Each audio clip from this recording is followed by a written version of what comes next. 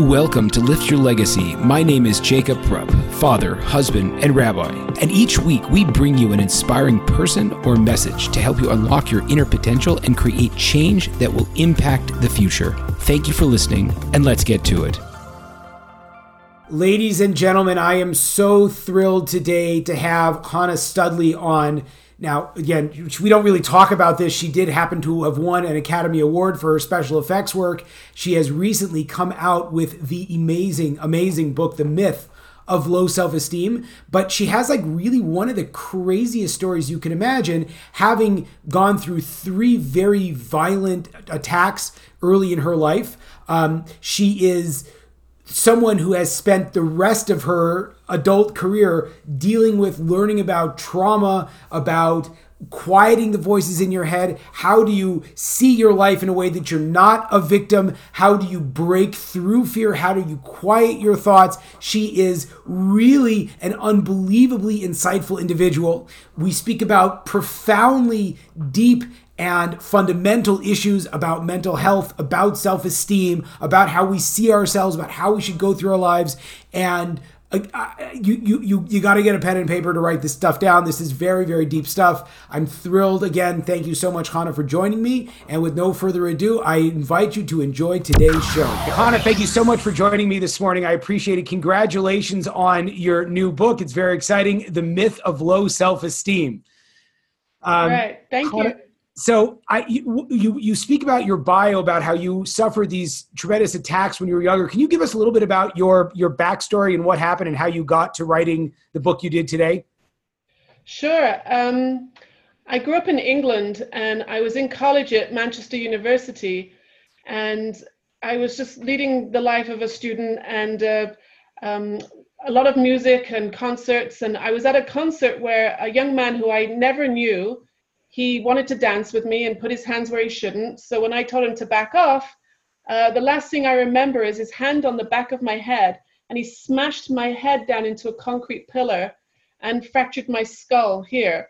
I know you can't see a lump, but I'm aware of it. You know, if you try and put up a picture on a wall and it sounds different, well, it's kind of right there, like where it healed. That's where he fractured my skull. And I recovered from that one pretty well. It was just like everybody thought I'd fallen over, and they didn't really make a big deal out of it. And then about 2 or 3 years later, I had just moved house, and I was walking back to my old apartment to pick up some things from a friend. It was about 6 o'clock in the evening. So in February in Manchester, it was already dark, and 3 men came from behind me and jumped me and pulled me to the ground and beat the living daylights out of me. And I would say they left me for dead, but I thought I was going to die. I mean, I was really screaming for my life, and I could feel the air running out of my lungs. It was terrifying. And I thought, if they have a knife, I'm going to die. If I can't breathe, I'm going to die. And they ran off and left me. And after that one, I got pretty, it was about 1984. So it was about when PTSD was going into the DSM, when it was just becoming a diagnosis. But in Manchester in the 1980s, nobody was talking about PTSD or even therapy or anything. So I just kind of suffered at home and got pretty sick and pretty strange and struggled really badly with that. I was terrified to go out. Every time I would go near the front door, this voice in my head would say, last time you left the house, they almost killed you. And that thought would relive itself. And I got, I couldn't sleep and I couldn't eat, and it got pretty bad. So I write about this in the book. The book is not an autobiography, but I use a lot of these stories in the book. And so I came to this realization that Manchester was clearly the problem and I should move to London. So that was my big insight. And so I moved down to London, and about 2 years later, I was mugged again. This time by a 16-year-old boy who threw a bicycle at me as I was riding home I was working in the theater at the time, and it was about 10 o'clock at night, and he threw it. So the impact hit me in the neck and shoulders. I fell into the path of oncoming traffic. Thank God I wasn't run over. But I found out 2 years later that he'd actually broken my neck. The C2 and C3 bones were cracked through. And I found out because I became temporarily paralyzed. So after that third event, I had all the evidence to go nuts, because clearly the world was out to get me. You know, I don't know that I believed in God at the time, but there was clearly something out there that was like after me, it felt like. And I got convinced that if I just went out my front door, then a bus was going to run me over. I mean, I was the innocent victim, and I was going to die if I left my house. And that's how crazy my thinking got. And like I said, I had evidence for it. I had the x-rays and the police reports for it. So, you know, you couldn't blame me for going crazy. And that's how bad it got. It got pretty dark at that point. So then there was some kind of a moment where you were able to break out of that cycle that then launched your lifetime passion of helping other people get through trauma and PTSD. Yeah. Tell me a little bit about that breakthrough. Yeah, I mean, thank God. I think what happened, I don't know if you've ever had the experience, but I think the women watching will probably have had this experience where you use a hairdryer and it gets too hot and it just cuts out, right? And and I think that's what happened with my brain. My brain got so hot with the overthinking and thinking it over and over again. It was like that loop that I couldn't get off the gerbil wheel, and it was almost like it suddenly cut out. It was like there was so much noise in my head. Imagine if you had the record player and the CD and the iPod and everything on all at the same time, and then there was a power cut and it just went quiet. And it was really kind of a bit scary, a bit spooky. And it just went quiet. And it's very hard to explain. What caused that? Were you at somewhere specific? Were you in a certain state of mind? Was there? I was at home on my own. I mean, like I said, I wasn't really going out. I lived on my own, and I remember being in my bedroom, glued to the bedroom wall with fear. Like it was as if my world had shrunk to about 2 feet around me. I could not move. And then it just like a fuse blew. It was just the weirdest thing. And it just went quiet. And it wasn't like a comforting thing. It was very strange. And then I had a thought that I should ask for help. And you'd think I would have gone for help before this, because I think looking back, I had trained as a counselor with a women's crisis center in Manchester. And I think there was maybe a story in the back of my head, because I trained as a counselor, I shouldn't need to ask for help. I should be able to cope. I think that's probably what was going on. And then I realized, no, you need help. And I went to a place in London, a women's crisis center in North London. And that, like I describe in the book, the mentor that I met there, she said, you've been thinking about yourself for too long, and you need to think about other people. And they were starting a training program. And so I joined that program, and she just took me under her wing and became a mentor and I'm still in touch with her 30 years later. It's a huge blessing in my life. And so from there, I started working again. And so since then, I've had almost 2 careers. One has been the counseling, the coaching career. And then I started working in the theater, which led to TV and then movies. So I've had this career in the entertainment business, for about 20 years also. And then when did the Jewish thing become a much more, pronounced part of your life? How did that happen? So the movie career took me to Los Angeles. And so I lived in LA. I lived on Venice Beach. Nice. for about 16 years. And I mean, you live in LA. I think a lot of people come to LA searching for something, it's that kind of place. And most people are coming to become famous or marry someone famous, like be fame by association, however it works, thinking that that's going to fix it. And I don't know that I was doing that, because my career had already taken off, thank God. I'd already done a movie. My first movie was the first Flintstones movie. I did animatronics. I worked for Jim Henson's Creature Shop. Wow. Kermit and Miss Piggy. And I actually made the puppets, the talking puppets in the movies. So I'm in LA, and I'm my career's going well. The second movie, we got an Academy Award for our work, which was amazing. But there was something missing inside. I was doing well on the outside, the material things, the career was going great, but something was definitely missing inside. So I had a friend who said to me, we live in Southern California, there's got to be something here for you, right? So we kind of went shopping, went to the Self-Realization Center, and we went, to yoga, and we went walking on the beach and tried all the different things. And And a friend of mine was, his son was in a recovery house called Beta Shuva on Venice Boulevard. Sure. And he said to me, I'm going Friday night. Do you want to come? And I'm like, yeah. I was going to I tried a Reform temple at that point. I felt comfortable in a Reform temple. And so, because I didn't grow up with anything really. And so I went with him this Friday night, and I don't know how to explain it. It just hearing the Hebrew and the singing, and there was it was chaos, because I'm never sure if it was a recovery center in a synagogue or it's a synagogue in a recovery center. I don't know. But it was pretty chaotic, but I just kind of got that feeling of community and warmth. And I thought, maybe this is where I should be. And so I went to on Venice Beach where I was living, there's a shul on the beach. So I walked in there, and a lovely lady her name was Elisa Weiss at the time. She's now Elisa Rubinstein. She's married to Y.Y. Rubinstein. I think you had him. Of course. Yeah. Right. So Elisa was, she was single then. And so I walked in, and she was the first frum woman I ever met. And luckily I'd walked into the women's section. And after shul, she said to me, "What are you doing for lunch?" And I thought, what do you care? Like, strange question. And she said, "Well, I'm having some friends over. Why don't you come for lunch?" And I was like, okay. And she actually worked for the JLE, which is a Kiruv organization in LA. And she just took me under her wing and introduced me to Rabbi Chapnik, who runs the JLE, who's an incredibly wonderful, kind soul, and still is. And so I just started going to all their classes. And I think about 2 weeks later, Rabbi Kellerman was doing a Shabbaton for them.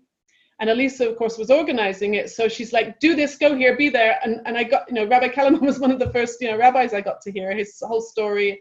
And I actually ended up being in a Musarvad with him for 10 years. So that was a great experience. So that was kind of the beginning of my journey. And at that point, I'm still working in movies and going to shul, and it kind of progressed from there.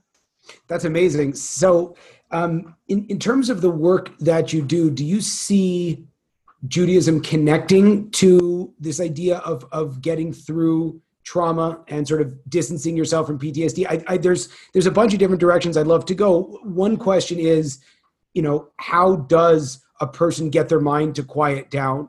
And the second question is, do you feel that a person could access or enhance that through spiritual practice or Judaism, or is it better to leave different spheres apart?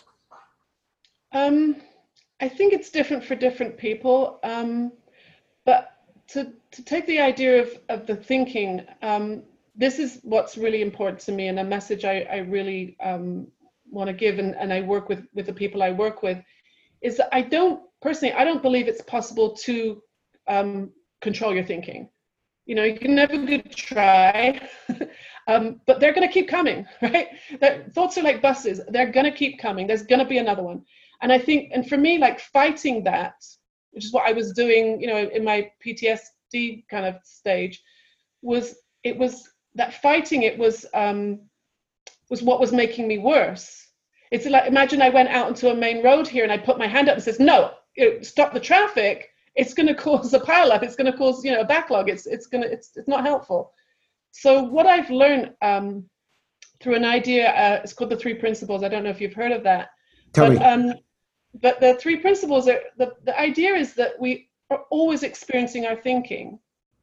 And so it's like, I always think of it like a CNN show, like the words can be going along the bottom of the screen like that, like a ticker tape. Mm-hmm. So the newscaster's reading the news, but along the bottom there's a ticker tape of information, like, I don't know, the Dow Jones report and the weather in Ohio and baseball results, things that I'm not particularly interested in.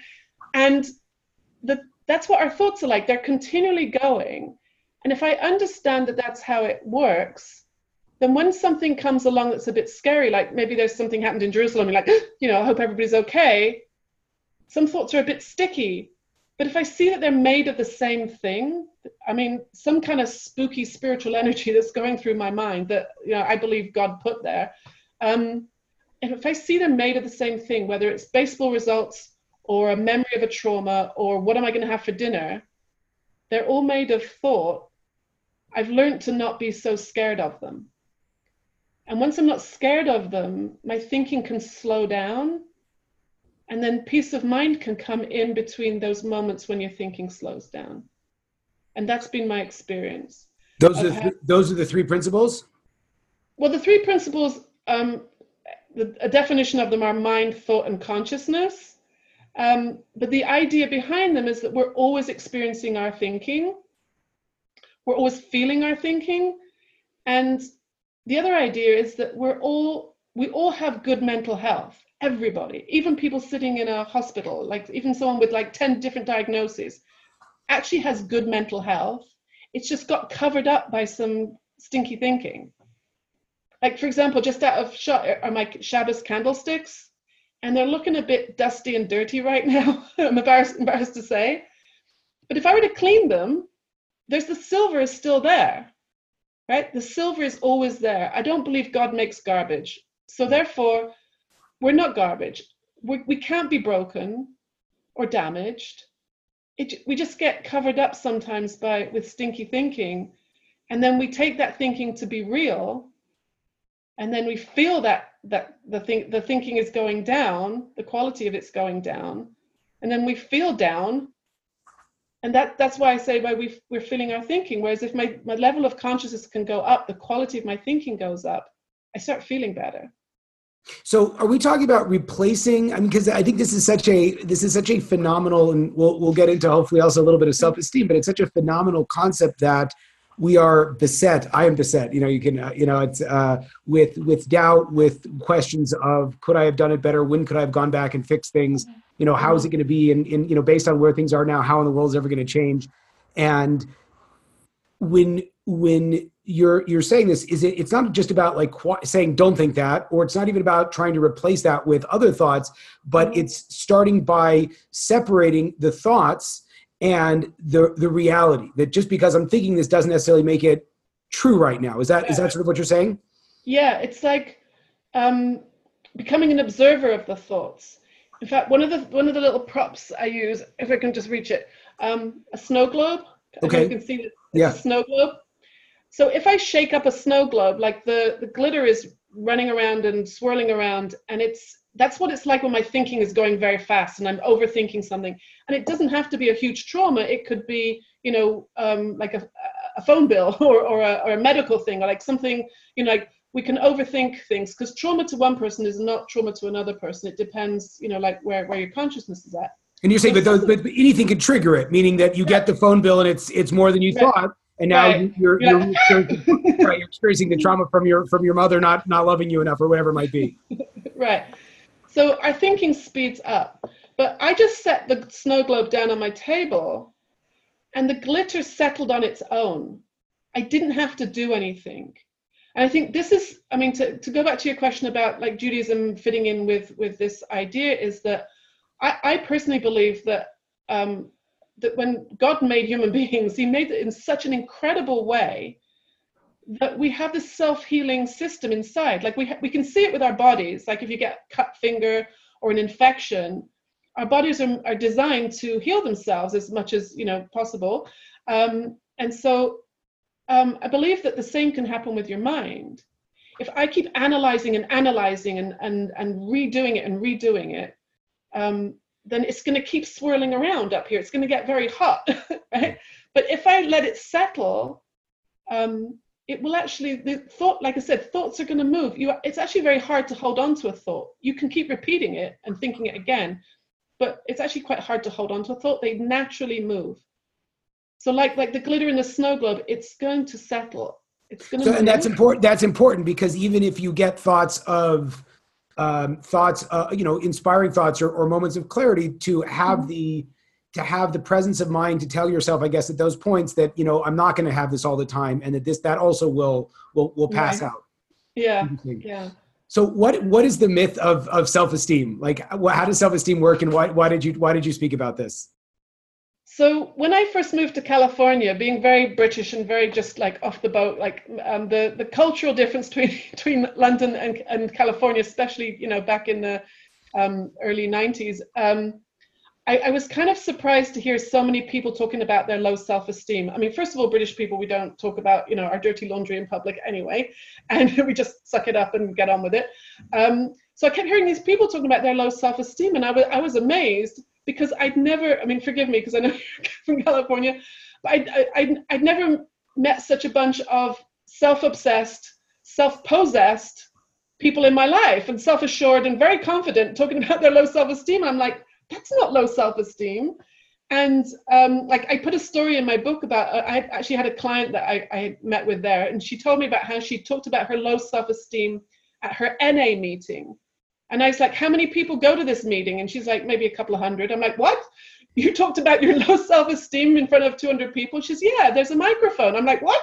I was thinking, you don't have low self-esteem. You just think you do. There's a big difference between thinking that I'm a piece of dirt and believing I'm a piece of dirt. They're two different things. Because when I started asking people questions about this low self-esteem, what I found was that they're really upset about was that people weren't treating them right.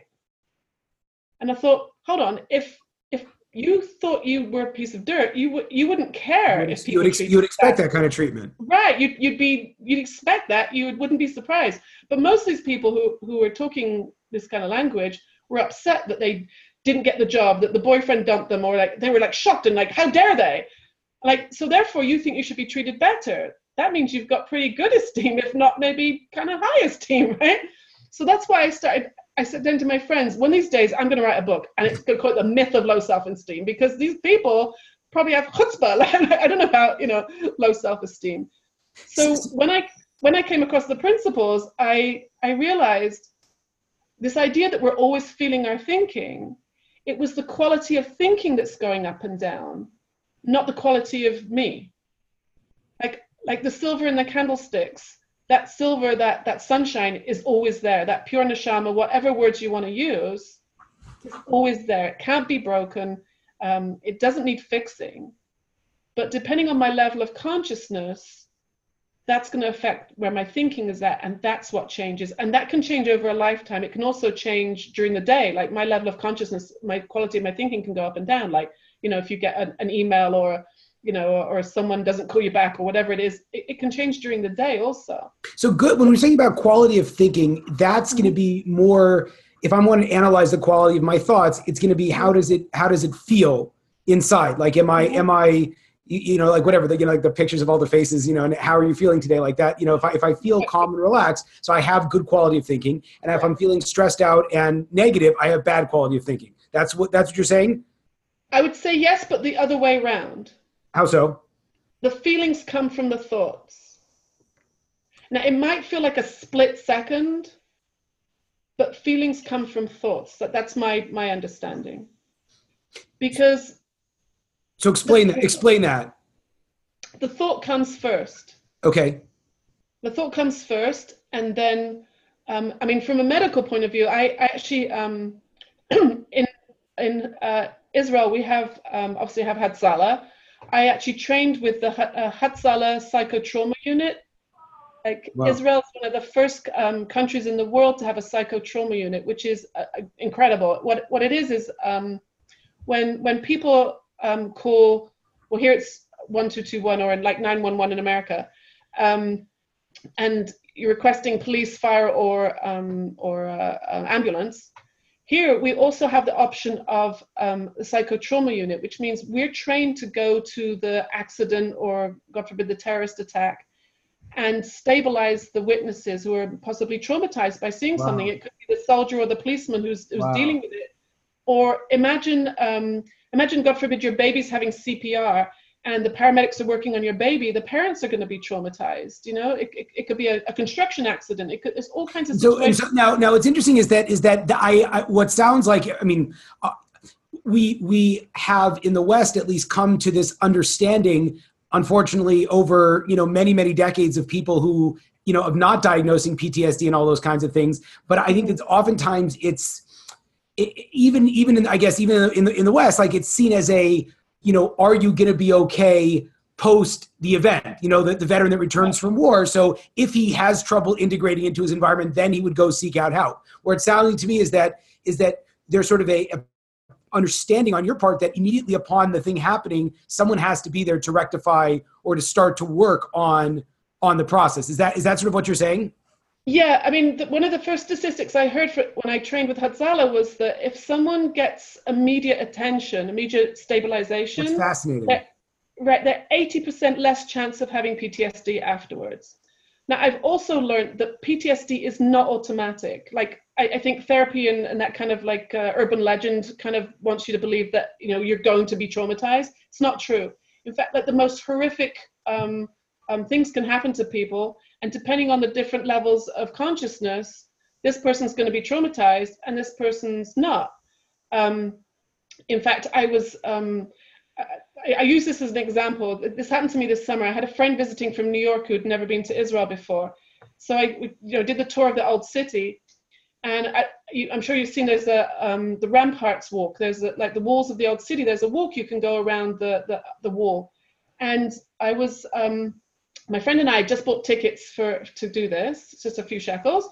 And at the same time as us, there was a couple visiting from Europe and they bought their tickets and they went ahead of us. They went through the turnstile and there was a gate to enter into the walk. The gate to enter into the walk was padlocked. So they're now stuck between a padlocked gate and a turnstile going the other way. And the husband was like, oh, this is weird, like, what are we going to do now? And the woman was traumatized.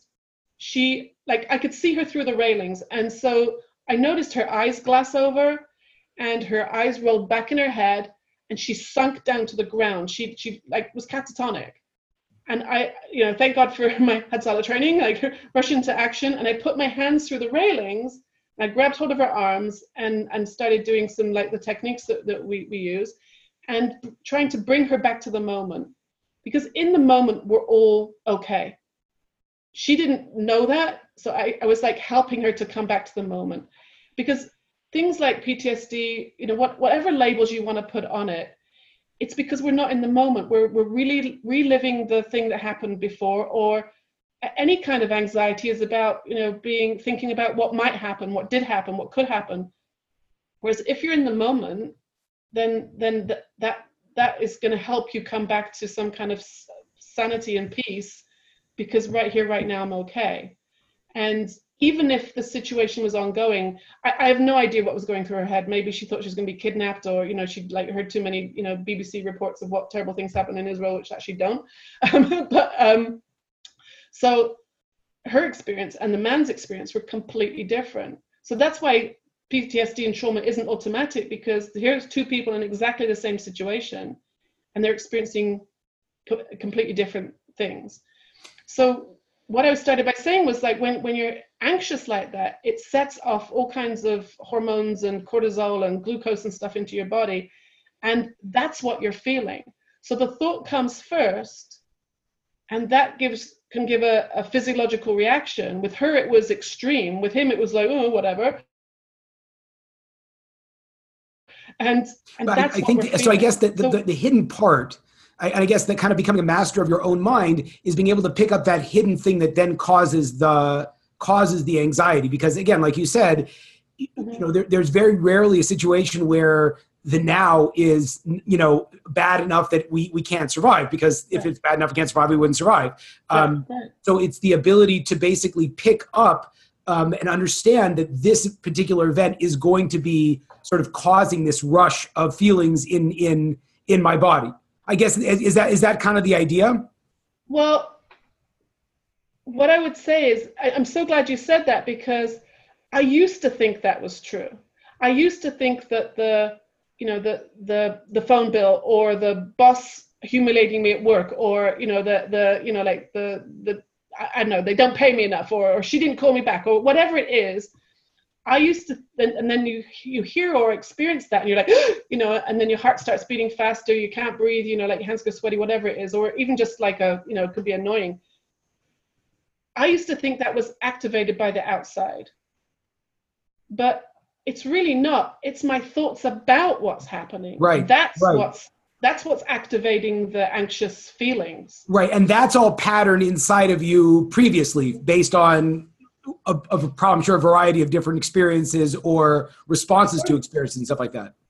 Well, it could be, but I would say that's above my pay grade to go there. What I would say is stay in the moment. Okay. I've just had some bad news. My thoughts about the bad news are what are causing this current feeling. Because I think to go into like, that would be analyzing it, which would be like shaking up the snow globe again. Fascinating. So when I'm working with someone, I'm staying away from the analyzing. In fact, I try not to get into the content of what the issue is. In fact, I was working with a woman recently, a client, and she'd clearly gone through some horrific traumatic experience. And it intuitively came to me to not ask her what that was. And so we talked for maybe almost 2 hours about how human experience happens, how the process happens of thoughts, and about the ticker tape, the snow globe. I used all my little analogies and, explained it. We had a really good chat. And then the next day she sent me 2 or 3 messages saying, you know what, thank you so much for not asking me about what happened. She said, therapists and psychiatrists have been torturing me for 10 years, getting me to relive it and journal it and storytell it and psychotrauma and, like drama and, all the different like therapies out there that do these things. And she said, I slept well last night for the first time in years. Wow. Because her thinking had slowed down. And once she understood that that's what's happening, then you don't get so frightened of the thoughts. Because I work with people who have, like say, terrible things have happened and they have flashbacks and nightmares, and these things are real. But what they're learning is to not be frightened of it. And so the reaction is less. Therefore, there's less, hormones and glucose and adrenaline going into the body. Therefore, there's less reaction. And then it comes less often. And when it does, they're more prepared because they know it's going to pass. It's not that it's never going to happen again. I know people who are still having flashbacks, but they're like, okay, hang on, it's going to pass. And with that understanding, it's getting less and less, and they're getting freer and freer, which is amazing. To witness that in somebody is, wonderful. Okay, so I have one more question. This is great, and a lot there, and I feel like there's a lot more we could do. I wanted to ask, when it comes to one of that whole myth of self-esteem seems to be really an inability to manage expectations. That you think that the person should call you back, you think you should be in a different pay grade, whatever it might be. Right. One of the common thoughts that is out there in the realm of self-development and healing and all kinds of stuff is this concept of how do you change your life? Because there is the idea of learning to be at peace with the present, but there is also an idea that something has to change in order for you to have someone call you back or to get more money or whatever it might be. So how do you build expectations in your life without bringing in added anxiety? By seeing that an expectation is a thought. It's the same thing, because that's why I don't get into the content so much with someone. I'm working with somebody, whether it's a terrible trauma or it could be like a shalom bias problem.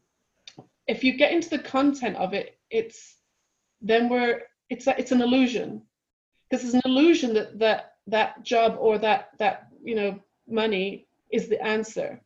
And what I found is when I recognize that it's the same stuff going along, made of the same stuff. Like, for example, if you gave 3 little kids Play-Doh, this one's going to make a little person, this one's going to make a flower, and that one will make some kind of, smudge, and we'll say, that's cute.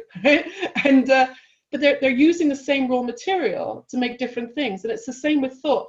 I get given this like neutral spiritual energy that goes in my head, and I could be creative with it. I could be anxious with it. I could be daydreaming. I could be planning dinner. It's like, it's a raw material, and expectations are just another thing I can do with that raw material of thought. And in my experience, what I've seen is once I understand that and my thinking slows down, then amazing things start to happen. I mean, I'll give you one example. When I wrote my book, one of the stories I told myself is that I'm not a writer.